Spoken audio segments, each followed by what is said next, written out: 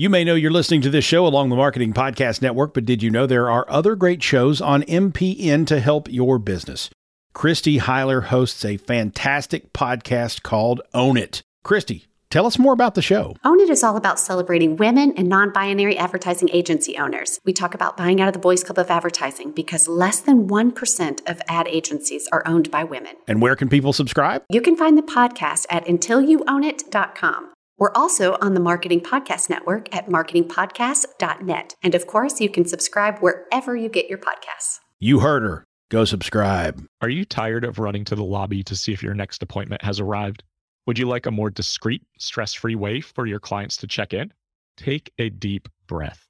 The Receptionist for iPad empowers your practice to create a Zen-like check-in experience. This episode of the All Things Private Practice podcast is sponsored by the Receptionist for iPad. It's the highest rated digital check-in software for therapy offices and behavioral health clinics, used by thousands of practitioners across the country, including Dr. Ajetta Robinson, our guest on this podcast back in episode 29. The Receptionist for iPad is a simple, inexpensive way to allow your clients to discreetly check in, to notify providers of a patient's arrival, and to ensure your front lobby is stress-free. The software sends an immediate notification to the therapist when a client checks in, and can even ask if any patient information has changed or needs to be updated since their last visit.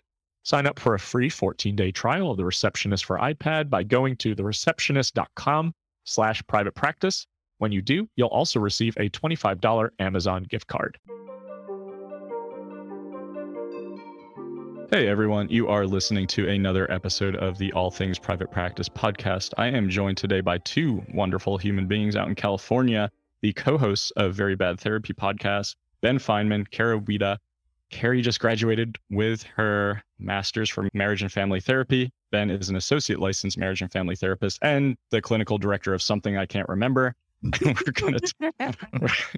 We are going to talk today about how they kind of created this really, really cool concept behind a podcast, their stories, working together during COVID, and anything else that comes up. And I am really happy to have you both on. And Ben, I know you're sick, so I appreciate you making the time too. Oh, my pleasure. Thanks, Patrick. Yeah, thanks for having us on, Patrick. Appreciate it. Not a problem. So before we started recording, Carrie is got this set up with her podcast where she's just kind of adapting on the fly. And I was talking about how I had to do that in St. Pete, Florida. And that's the fun thing about being an entrepreneur sometimes, is just like adaptability and figuring things out. So I want to kind of turn it over to the both of you to tell a little bit about your story about figuring things out. So you both just graduated recently or over the last couple of years. You have this podcast and you're kind of really building this audience, because every time I see favorite podcasts recommended on the Facebook groups, yours pops up every time. And I hope that you're really proud of that, because I think you just had was it your 100th episode that came out? Yep. Yeah, we did. Thank you. That's so exciting to hear. Because sometimes we're not sure if we're just in our own little echo chamber sometimes. But yeah, no, we actually met while we were both in grad school. We were at separate programs, but we were fans of a podcast, the Modern Therapist Survival Guide podcast with Kurt Whithelm and Katie Vernoy. And because of that, we had both reached out to that podcast separately, asking some questions, and we ended up getting connected through Kurt. And we just started kind of hanging out, going to lunch, talking a lot about the things that we were learning about therapy land, things we were confused about, didn't really understand. And we fortunately both realized that we were kind of going through the same thing, which was realizing that stuff that we were really interested in outside of class wasn't really showing up in our programs. And so the more we talked about it with each other, the more we wondered a little bit if we were insane, if we were just absolutely way, way off the mark, or if there was something more to explore here. And then one day, Ben came to me and was like, I have this idea. Did he whisper it like that, or was it? No, it was actually in the middle of Whole Foods. Do you want to share, Ben? Do you want to? I didn't realize my experience of it. I didn't realize it was like that powerful of a memory that it brings back. Oh my God, it's so powerful. Oh, everything. I remember exactly where I was sitting. We were at the Whole Foods in Burbank on Olive Avenue, and we were in the restaurant. I was sitting at a chair, and Ben was standing in front of me, facing me, and behind him was remember the exact game, Ben Fineman. There was a sports ball event happening on the screen behind him. And the last time I told this story, Ben was like, oh yeah, that was this game. Do you remember which game it was? Yeah, I'm just playing coy. I remember all this as well. Oh, you're so mean. You're the worst. Anyway, Ben comes up to me and goes, I have this idea for a podcast, bad therapy. And I got chills because I instantly was like, that is what I want to know. I want to know exactly how one does bad therapy, what bad therapy is and what it looks like so that I never do it. So that was my ulterior motive for starting the podcast. Things did not turn out that way. But yeah, that's how it got started. Yeah, and so Carrie and I are both similar in that we wanted to figure out what works in therapy, how we get better at therapy, what is like figure everything out before we see our first clients so that we can do it well. And we both found it peculiar, and it was so nice to hear this from Carrie as well when we started to hang out, that our graduate educations focused a lot on how to do therapy well. And we'd watch videos of famous people doing perfect therapy, and they'd be doing it with actors or volunteers at conferences. I think there was one series of videos I watched with Gerald Corey, the author of a textbook, where he does like 15 different fake sessions with the same client going over different modalities, which is great to see as a model. But then simultaneously, Carrie and I were getting into the research on therapy outcomes and the reality that for just about half of clients, therapy doesn't help, which is stunning to hear, but seems to be fairly accurate. I mean, half a century of research at this point. But we didn't really get a lot of info on what happens when it seems like therapy isn't going well. What happens when therapy actively harms a client, because that can happen as well. So there was no resource for this. And at least for me, my anxious self wanted to know, what are all these things so I can not do them? And Carrie and I came up with this idea of let's talk with people who have been to therapy, had bad experiences, and give them a place to voice those experiences for two reasons. One is it'll help us and hopefully therapists as well understand better what it looks like from the client's perspective when therapy doesn't go well. But also it's our form of advocacy. We both believe very strongly that to be in this field is in some way to be an advocate. And right now there really aren't a lot of places for clients to go if they feel like therapy hasn't helped. And it's actually kind of the opposite, the message our field gives them, which is you're resistant, you're not ready for therapy, ... Sometimes it's not a good fit. Sometimes you get a bad therapist. And there wasn't a space for this. And it's been incredibly validating, the emails we've got from clients of therapy who have said, I thought I was completely alone. Thank you so much for making me realize this wasn't about me. This wasn't my fault.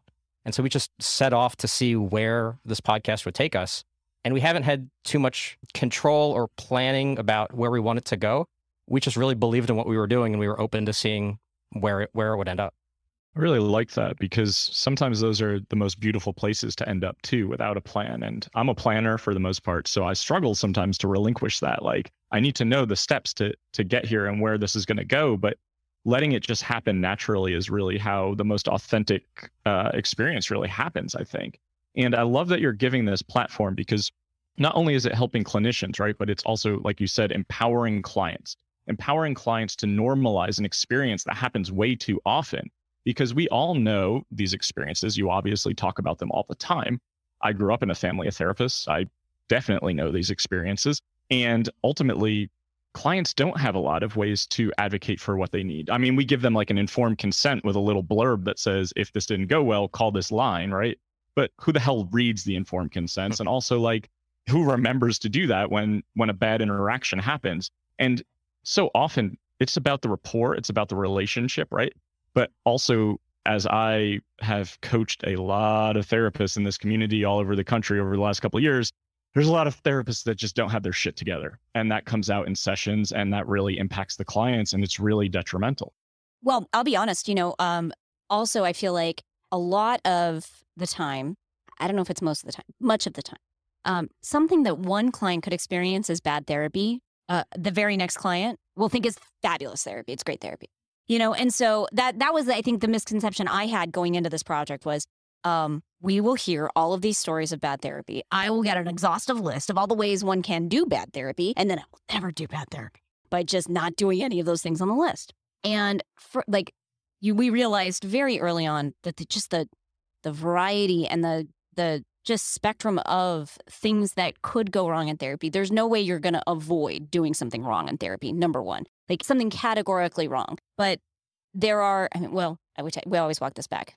You can absolutely avoid like grooming your clients. Like, don't do that. But, the things that kind of come up that one client might think it is just so unprofessional, inappropriate, rude, off-putting, torpedoes the relationship, whatever. A next client might find really resonant or really deep in the therapeutic relationship, or, opened up their eyes to like a different way of being in the world, all of the great things that we love in therapy. And so where I have really come around to on this thing is that I don't think that I can ever avoid doing bad therapy. I want all therapists to know you can't avoid doing bad therapy. So if it's a given that you are eventually going to do bad therapy with a client, because what matters is the client perceives it to be bad therapy, right? If you're going to do it, what do you do? And we've really learned that it's the overarching lesson really is, how do you recover the relationship? How do you repair the relationship after things have gone wrong? I think that knowing that there is something tangible that we can work on as therapists, even if we can't avoid doing bad therapy, has been really helpful for me. I don't know, Ben, do you agree with that? I have nothing to add. I think that was wonderfully put.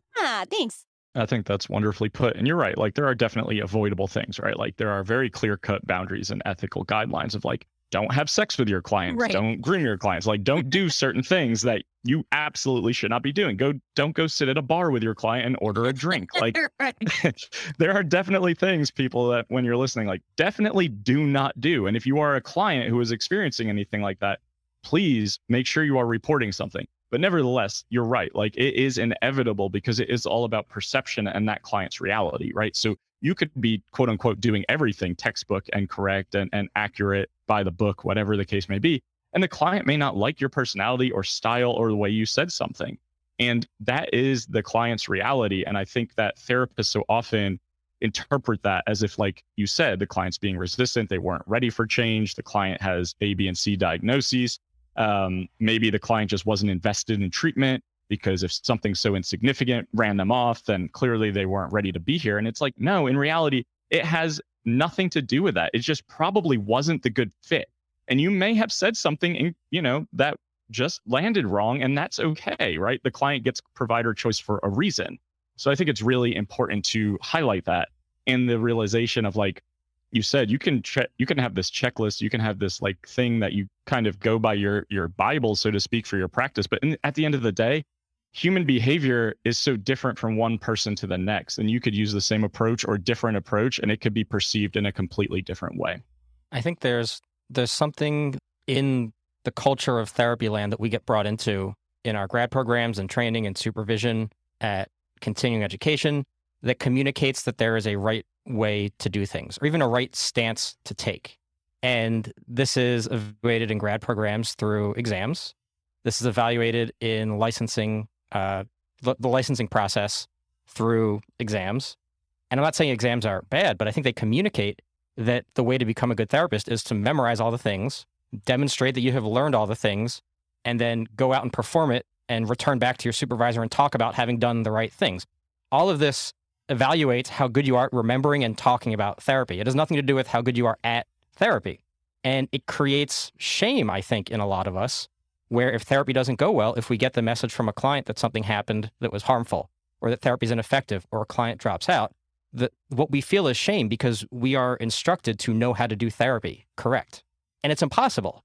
Therapy is this incredibly beautiful, impossible concept to understand. And every therapeutic relationship is different. And I mean, this sounds like fluff, but there is some truth to it.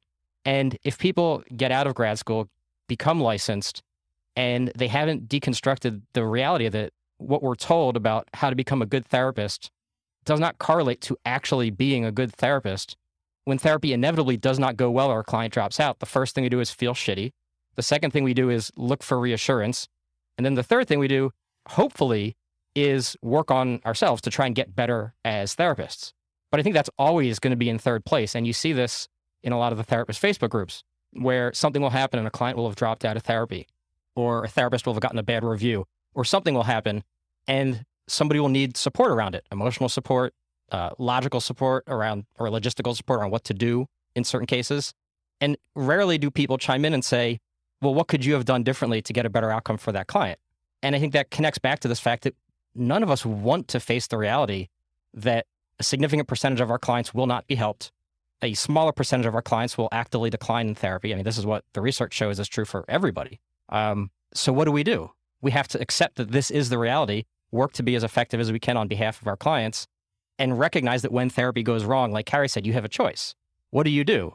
I think there is a tendency to shift the blame to clients because we're not given the freedom to say, sometimes we have good intentions and we fuck up, and that is okay. What happens next?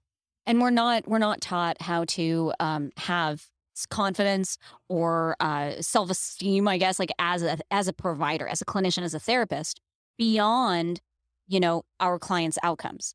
And so in a kind of terrible way, we become, our professional identity becomes dependent on our clients' behavior. And so if our clients continue coming back, if our clients talk about what an amazing therapist you are, then we feel like, okay, I did a good job. But if those things go away, if clients drop out, if that thing, there was actually in another therapist Facebook group, I saw a clinician bemoaning, like in a joking way, but like bemoaning that like the client was saying a friend had said something so brilliant recently that really made an impact. And the clinician was like, I said that like 2 months ago. And like, how do I talk to the client about that I said that first? And it was kind of like, whoa. Like, why are you feeling such a need to take credit for that, to make sure that your client sees the credit? And it's because we aren't given by the field, by our school, by the supervisors, whatever. We're not given a framework to understand our value and worth as a clinician, independent of our clients. And I think that's really dangerous. Both of you just made such great points, and it is really dangerous.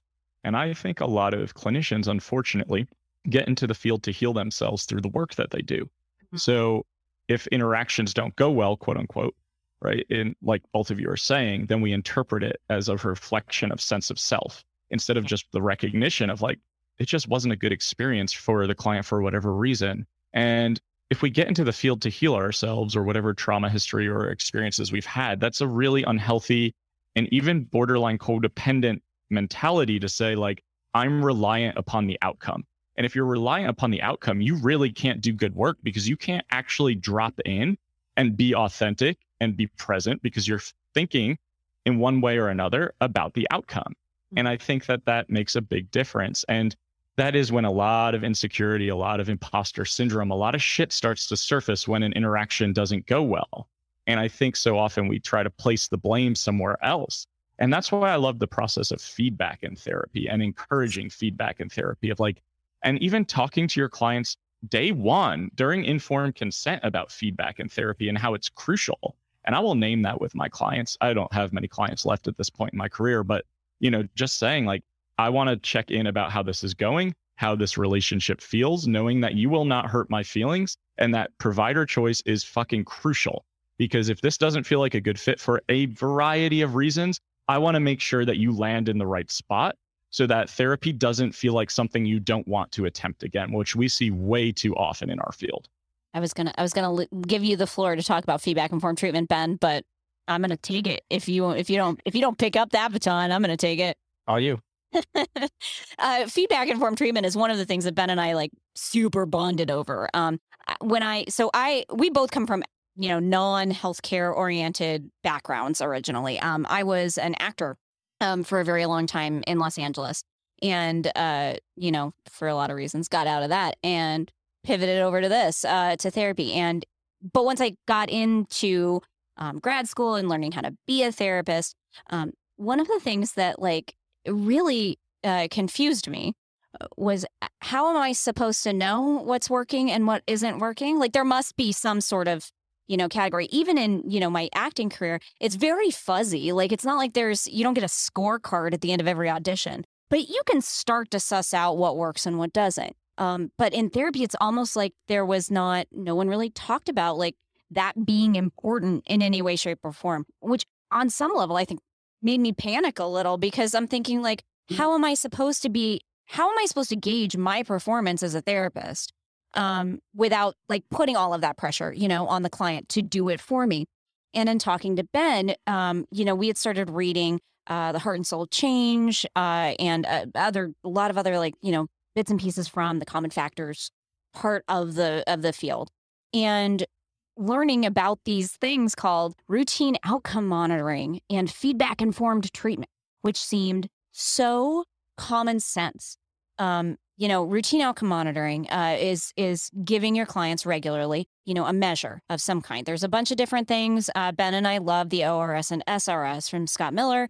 That is very, very simple, but you do it every single session. And what I think I really like about that is it gives the client a very formalized language to give feedback. So they aren't, hopefully when it works well, they aren't faced with the only option to give feedback is to look the person in the eyes, this person who has been so generous and heard all of their shit and help them, on their worst days, to look them in the eyes and say, this isn't working, or you did something that hurt me. That is an almost insurmountable thing for clients to do, for most clients to do. We hear it again and again and again on our podcast. It is such a minority of clients who are able to, find the courage or strength or something to look their clinician in the eyes and say, something's not working here. But so routine outcome monitoring gives you, and feedback and the feedback measures gives you this kind of standardized form of keeping track. Is it working? Is it not working? You as a clinician have the option of like keeping an eye on it, right? And so that you can tell through the measures, is this working? Is there something going on? And that maybe my client, it doesn't feel comfortable telling, and maybe there's something I can investigate here. Push a little bit harder on like, is there something you need to tell me? Is there something that's not working? It makes all the sense in the world to me. And I don't know, my sense is I feel, based on absolute no evidence, but just kind of like an anecdotal sense, I feel like it's getting more popular in our field. Ben, last time I asked you this question, you disagreed with me. Do you still disagree with me? I do still. I think it's just confirmation bias because we care about it. So we seek out other people who care about it. And it seems like more people are aware of it. And hearing you talk about it makes me think of where this field has evolved from. So Patrick, a few years ago, Carrie and I said, we're going to write a book. We're going to write a book for clients of therapy, where we trace the history of therapy in the first couple chapters to explain why is the cultural awareness about therapy what it is present day. And then all of the misconceptions and what clients should know about what works in therapy, what to prioritize, et cetera. And then we got busy and didn't write it. But the first chapter was written about the history of psychotherapy. And you can see very clearly that this goes back hundreds of years, that psychotherapy and where it came from has always been tethered to the idea that there are experts who know what to do to help people in distress. And we're starting to realize that it's not as simple as you break your leg, you go to see a surgeon, they fix your leg, the end. There is a best way to fix a broken leg. You can argue with it if you want, but you're going to get worse care. You can choose to take, herbal treatments instead of getting surgery. You're going to have a limp. If that's your choice, great. But it's not objectively better in terms of healing the bone, if that's your goal. And so if somebody's coming in for therapy and there is this idea in our field that we should know exactly what to do to help them, it's tied to this centuries-long history of where our field came from. It doesn't have to be that way, but you see it in school, you see it in books, you see it in trainings, you see it in the idea that you have to get certified in certain things to be ethical at treating other things. And by the way, the research on that shows no conclusions that this is factual. It just makes you more confident that you can do the things. It lets you charge a higher price for your services, which may be nice if that's your goal. But so much of this can be untangled and like laid bare in front and say, we don't have to do it a fixed way. And if you hold that and you hold this idea of monitoring client outcomes and seeking client feedback, so much opens up that you can take all of the expert knowledge and apply it. And it might lead to a great outcome, especially if that's what the client expects. If they come in and say, I'm depressed, I read that I need CBT, great, give them CBT. But if they come in and say, I don't feel good, I don't know what's going to help, I don't even know how to describe it, give them whatever they want that you can provide, as long as there's a framework and it's not completely off the wall. It's not one of those harmful therapies that some of our colleagues have written about. There's so much freedom in therapy. And I get why grad programs and trainings and CEs, they have to narrow it down in a sense. But we have the freedom to widen it, to get creative, to bring ourselves into the room, to bring the client's worldview into the room. And that excites me. So when you can do that by soliciting feedback, by monitoring outcomes, you can make therapy more effective, which ultimately should be all of our top priority, I think. Yeah, that's very, very well said. And I'm glad you went there towards the end, because taking the client's worldview and putting it into account, right? Like cultural consideration is huge. So if we're saying the only way we can do therapy effectively is A, B, and C, you're really alienating a lot of people from seeking treatment or support. Because if we are saying, I only do CBT because it's evidence-based, or I only do A, B, and C because it's evidence-based, most of that research is done on white men throughout the history of the last couple decades. So we are really excluding entire populations if we say there is only one way to do therapy. Now, I love the idea of always looking for feedback. And Carrie, I like what you're saying. And then Ben, I like your counter argument that like, no, that's not actually happening consistently, because I could see both being true to some extent. And the reality is like, there's a power dynamic at play, right? If you don't have these conversations and you can't talk about some of the stuff with your clients, of like, how could I ever give my therapist feedback if like they're the expert here, right? And again, that can become really uncomfortable. I remember having a therapist who asked me, she was like notoriously 15 minutes late to every session, and it really, really fucking bothered me. And I never felt like I could say anything, and it was building resentment in me.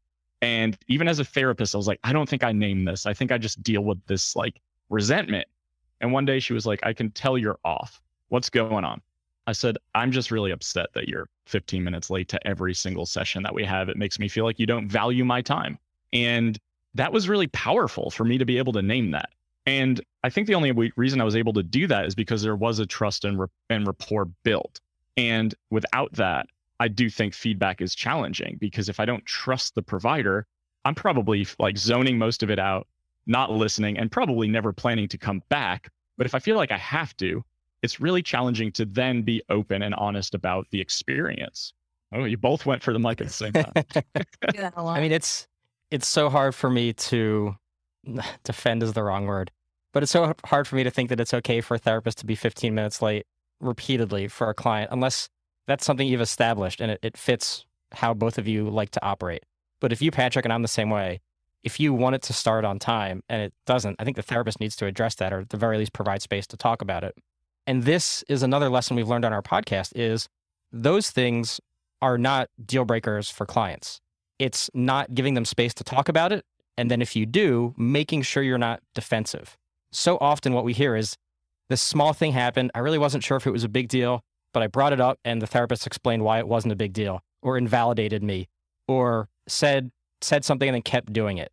And then things snowball. And it goes back to the humility that is so important in being an effective therapist, because you will make mistakes, not with all clients, not, egregiously enough that they end up on our podcast, but you can't not fuck up as a therapist. It's inevitable if you do a good enough job of creating a safe space for the client to bring that to you. You let them know well before it's necessary that you want their feedback. It's like a piggy bank. You may not need that money, but if you do at some point, you're going to be really glad you have it. You can't just tell a client after a rupture, hey, give me your feedback. It might not be safe. That's a process that starts from day one of creating that safety. So if you've done that, when and if you make a mistake and a client brings it to you, to recognize whatever feeling comes up in that moment, and it's probably going to be shame, defensiveness, and just say, thank you so much for sharing that. How did that impact you? I'm going to try and do better. And that can lead to the most effective therapy, because you're modeling something beautiful, you're creating something beautiful. And the stories we hear are the opposite of that, where the therapist is like, you're too sensitive. So true.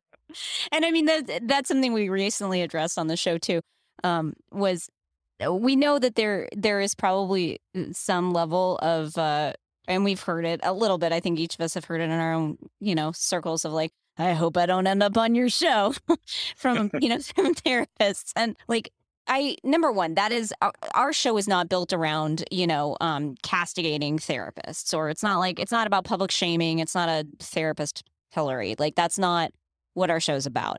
We don't name the therapists. We deliberately try to eliminate all identifying information, because who the therapist is not the point.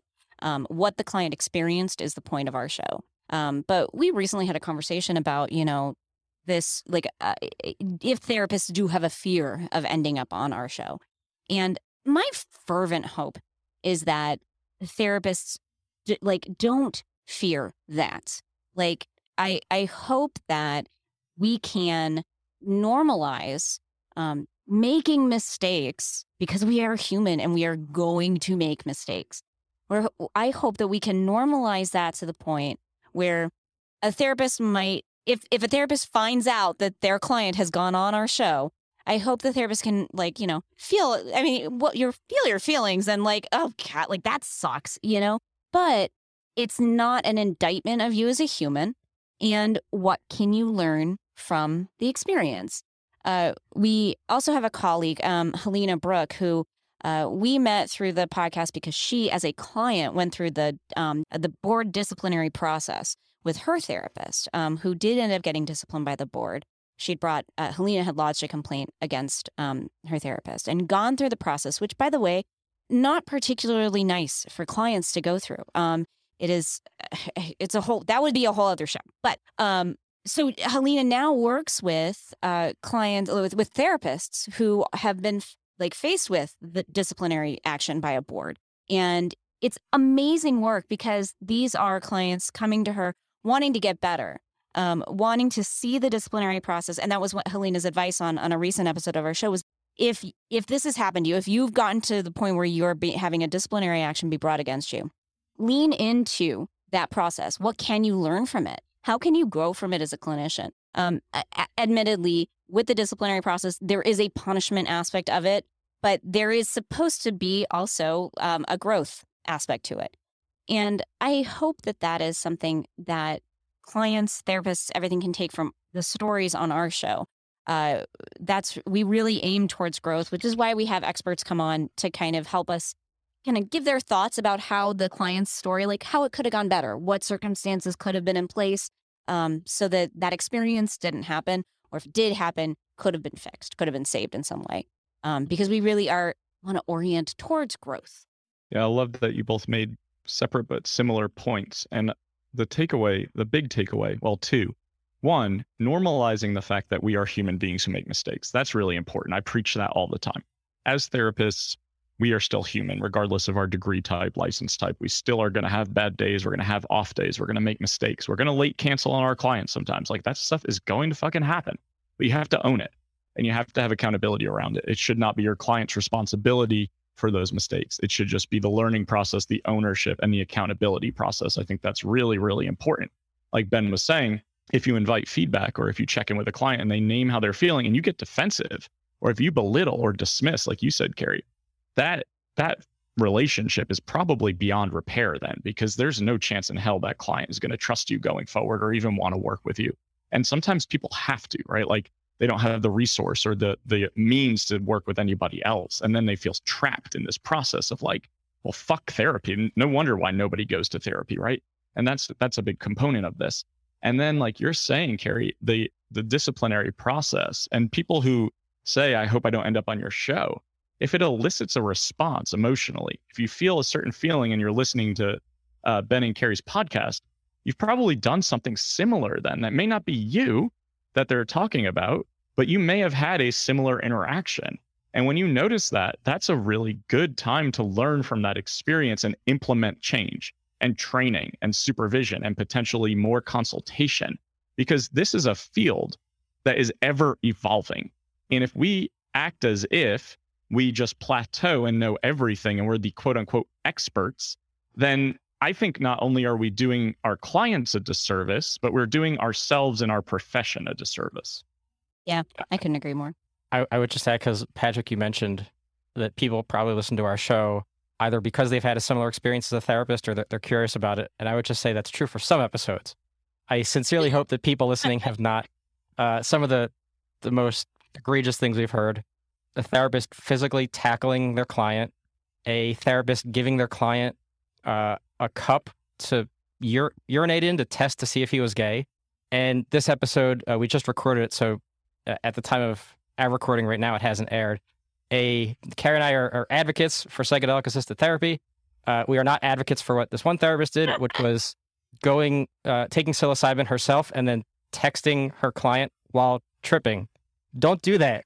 Yeah. No. If you've done that and you're listening to our show because you're curious if anybody else has done that, that would be statistically very unlikely that there are more than one therapist out there who have done this. But please don't do that. Yeah, no, don't do that. Don't do that. Sure. Yeah, that's a good asterisk. I shouldn't generalize in the black and white language, but yes, if some of those situations are arising and you're like, oh, is that me? Then yeah, it's probably you, and that is just really inappropriate. And the stuff that we hear, right? It just boggles your mind. And I think we fight so fucking hard to reduce the stigma and shame around receiving mental health support that when we hear these egregious acts that happen, it is so challenging sometimes to win people back and saying like healing can happen and that shouldn't have happened to you. I mean, I think there's an interesting philosophical question in there, which is what is the right approach to normalizing this more broadly among lay people?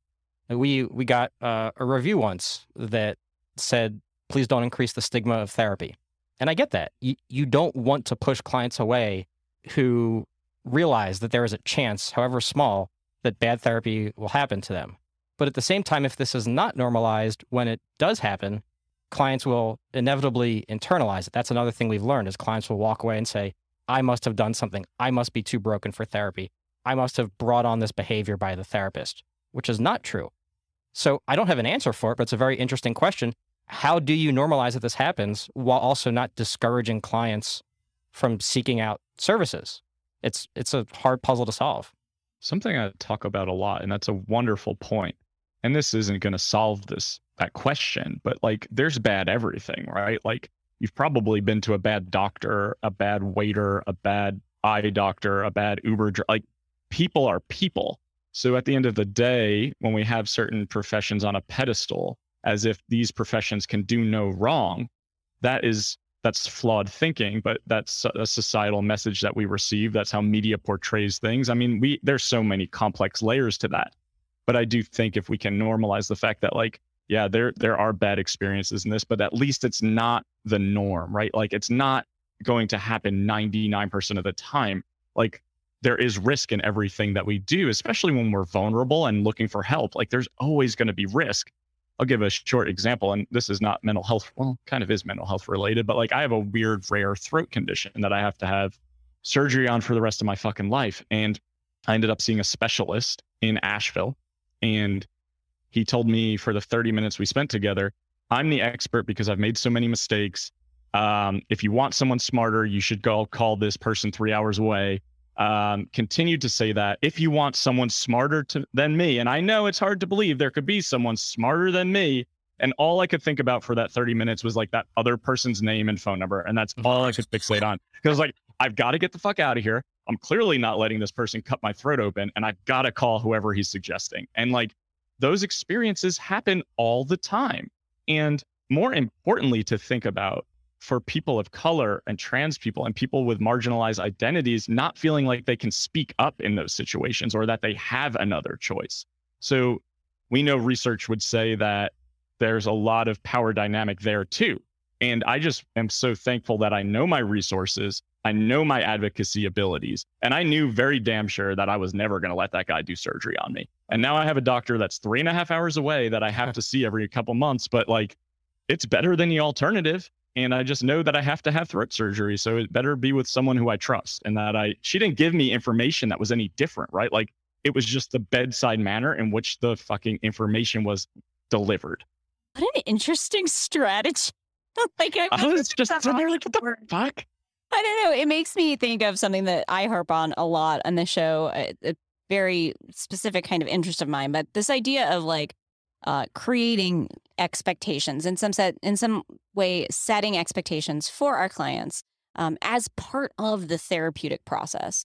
And, you know, I think that for better or worse, I think a lot of people come into therapy with this pop culture assumption about what therapy is and how it works. And a lot of that is, you know, the doctor model that I'm going to go to my therapist and, you know, like fix my brain or my relationship like it's a broken leg, you know? And I feel like sometimes we as therapists get so like caught up and isolated in therapy land that we forget what that is like as a client. And we forget that that's what our clients are thinking when they come into the room. And so, I'll often hear therapists talk about like, oh, I don't need to use feedback informed treatment, or I don't need to use routine outcome monitoring measures, right? Because I know that my clients feel comfortable giving me feedback. I know that. And they'll tell me how they feel. I ask them every 3 months, I'll ask how they're doing, and I know that they feel comfortable telling me. No, you don't, because you don't know, unless you really plumb the depths of like, what were they thinking therapy was when they came to you? You don't know what they were expecting, and you don't know what misconceptions they might still be holding on to. And one of those that I think is the most persistent, and I think that's demonstrated in how many people end up on our show, one of the misconceptions is that my therapist probably knows what's right, knows what's better for me. I've heard therapy is supposed to be hard. So if anything's going wrong, this must be the quote unquote hard that they're talking about. And a lot of clients will stay in these relationships with therapists that aren't helpful, that are harmful sometimes. And one of the things that we hope, we have been surprised, I think, at how many clients actually end up listening to our show. And I think a fervent hope of both of ours is that clients of therapy feel more empowered to tell their therapist that something isn't working quite right. The way you would tell, your hairstylist, if they have given you a haircut you don't like, can you please fix it a little bit shorter, a little bit, wish it was longer. I don't know, whatever. But, can we in some way kind of flatten that dynamic, that power dynamic a little bit, and give clients a little bit more control over the process without taking away whatever magic happens when they think they're going to an expert who is going to help them with their mental health crisis. Therapy is so interesting and hard because I agree with everything you're saying, Carrie, and it sounds great. But at the same time, sometimes clients come in and they say, I read that I need this treatment for what I'm going through. And what we know from common factors research is that if clients have specific expectations and you can meet those expectations, therapy is going to go much better than if that's not the case. And so Carrie and I, after we met, we both ended up training at the same site in LA, and we were in the same supervision group, which was wonderful.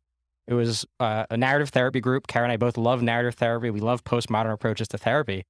And we would walk away from supervision sometimes and say, well, what if a client just really wants advice? What if a client really just wants CBT? Am I supposed to help deconstruct their notions and dominant discourses around why I shouldn't give them advice? And the answer can't be yes, because then we're prioritizing ourselves. It's so tricky. And so I agree with everything you're saying, Carrie, but I can't help but shake this uncomfortable feeling that if a client knows what they want and it's something that we feel like is not client-centered, is not advocating in certain ways that we want to advocate for our clients, who are we doing it for if we're not honoring their requests? And I think we can talk about my failures as much as we want.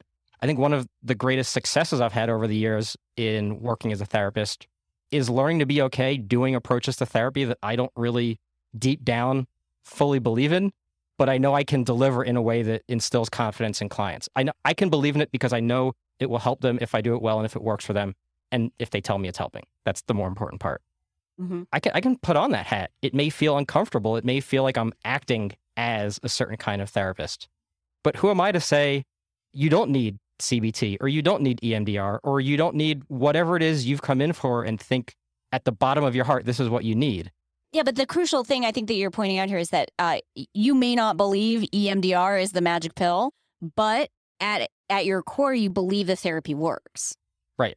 And that I think that's what the underpinning, right? Like I think that, all the research shows that you as a therapist need to have a confidence and faith in your approach and in your service that you're providing. Otherwise, outcomes are impacted. But I think that maybe you're right. Like it needs to come from a confidence in therapy in general. But you can also have an awareness of what that means, that therapy in general can mean a million different things. There's a whole, like it's an infinite spectrum. Yeah, I think the example I like to give to describe what you're referring to, Carrie, is I got trained in EMDR a year ago. And the EMDR people are very convinced that EMDR is great, which is wonderful. It's going to make it more effective if you believe it's that effective. But of course, not all clients are going to feel like it's what they want. Even if they think it's what they want, maybe 1% of clients are going to be like, you know what, this isn't for me. And so in the training I said, what happens if it's not helpful. The client says it's not working, or they say they don't want to do it anymore. And their response was, just keep doing it. Do an interweave. Like, you'll get past this reluctance. There's some block. Do it harder.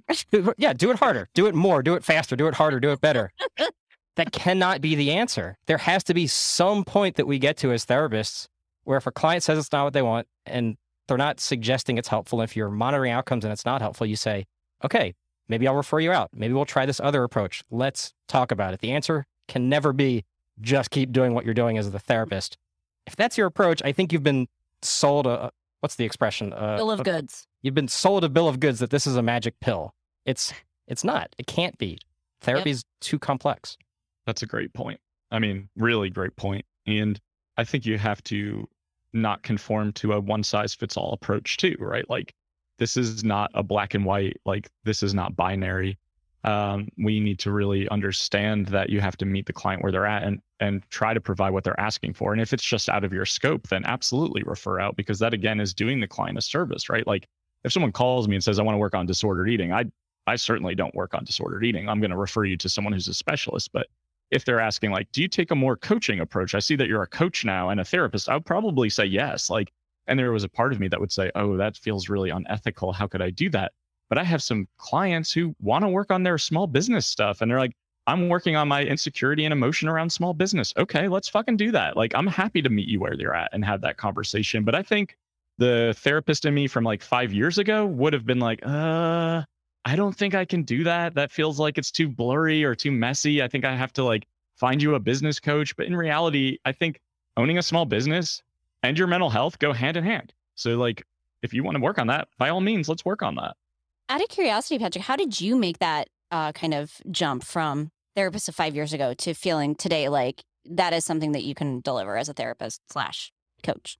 It's a great question. A ton of my own therapy. I've been in and out of my own therapy since I was 5. And we could go down the subject of like, should therapists have therapists? And I think the answer is absolutely fucking yes. But nevertheless, that's not the point. I think it's a lot of my own work, right? And then also working through some stuff that comes up, but then more and more that I'm working with clients and seeing the outcomes, right? And seeing the relationships that get built and seeing the correlation between rapport and trust and relationship and outcome, whatever we want to quantify or qualify outcome as. The realization of like just being real, being authentic is really the ability to create accessibility. Because if I can be real and highlight the fact that I know what it's like to struggle without it being self-serving, without it doing it just for me, right? So that the therapist is comforted by the client. So what I mean by that, and I know like maybe that didn't even make sense the way my brain is conceptualizing this, but I used to only work with men struggling with addiction when I started out. I myself am in recovery from a gambling addiction. I talk about it all the time. And what I realized is if I'm like the buttoned up, no disclosure, I'm not going to like, if you don't want to be here, I'm going to refer you out type of provider. That's not in alignment with who I am. And that doesn't work with my mentality. So I started to like curse in my content, drop some F-bombs here and there, disclose about my own addiction and recovery, talk to clients about how things are hard, but they can get better. And I can't guarantee that they will.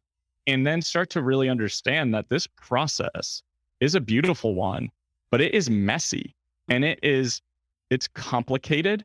And as long as I think you're doing things with your client's best interest in mind, you can try things out and see what works. And then the realization of like, each client is so different. Even if 2 clients come in with addiction related concern, does that mean the same thing is going to work for both of them? Absolutely not. Does one want to go to 12-step and one doesn't want to do anything at all and wants to do like harm reduction? And I have to be okay with both. And if I'm not okay with both, that's my time to grow and learn from that, because I know a lot of therapists who work in the addiction field who are very black and white, concrete thinking, right? It's either 12-step and pray this away, or like, maybe we're going to do whatever seems to make sense for you. And I know as someone who needed therapy for my own gambling, the 12-step model didn't work, right? And like I had tried and quote unquote failed attempt after failed attempt. You get to be made to think like there's something wrong with me. Why can't I get this? I very well know I'm destroying my life and everyone around me, but I can't stop. So I'm defected clearly. But nevertheless, meeting a harm reduction minded and attachment focused therapist who was like, no, like pump the fucking brakes, man. Like there's nothing wrong with you. you're just coping for something that you don't know how to use your skills to kind of manage, this childhood trauma experience or whatever the case may be. So I think it's also having therapists like that who give you permission to do things differently, who give you permission to heal differently. And then in turn, taking that as a therapist and putting it into my practice, I think that's always shaped how I've desired to be. I just want authenticity. I want people to normalize that we all struggle. And I think if as therapists, we can talk about the struggle, then my clients can look at my content or see my story and say, like, there's hope, there's light at the end of the tunnel. If this guy has a master's degree and quote unquote has it all together, which I don't, but ultimately has recovered, then maybe I can too. Or maybe life doesn't always have to feel so shitty all the time, but sometimes it does. And I think both can be true. I love that so much. I mean, thank you for such an honest answer. I am such a social constructionist, and the more I've thought about therapy and read about therapy, read the research, and heard stories like what you're talking about, the more I feel like there is room to kind of invent therapy to some extent. I see the wisdom. I say this on the show. I love models sometimes. I do. Like, I mean, we had a client come on not too long ago talking about CBT, how she'd really wanted CBT, and what she got was not really CBT. And the expert that we had on, Alyssa Davis, talked about what CBT looks like when it's done right.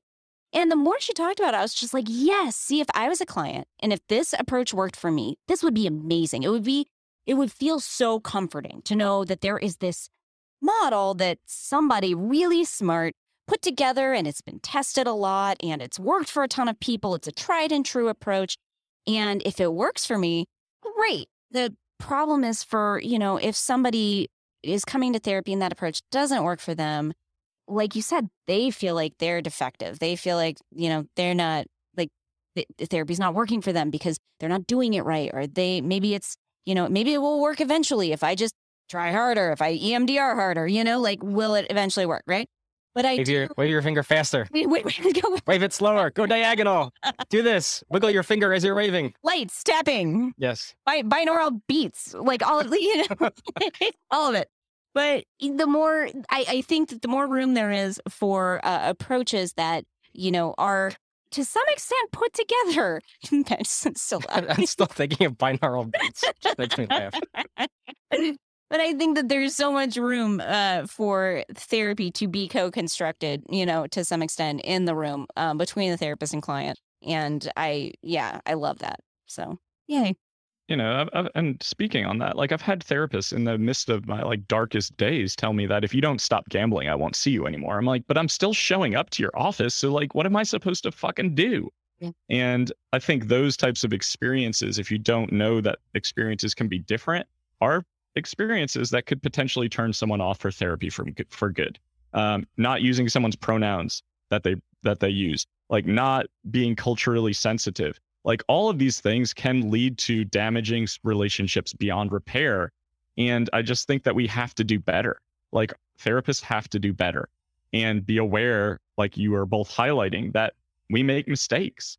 And I think it's really important to just own it and then learn from it and grow. And we teach our clients to do that all the time, but we are not the best at practicing what we preach in this profession. Amen. Standing ovation. Yeah, I mean, we could talk about this for hours, and I'm really glad that the two of you have found one another in this venture and are just like out there having these conversations that can be really difficult to have and can certainly lead to feedback from people who may disagree. But that is the beauty of kind of like advocating, like you both said, and just, standing up for what you believe in. So I just want to really applaud you both for what you're doing and the work that you're creating together. Oh, thank you so much.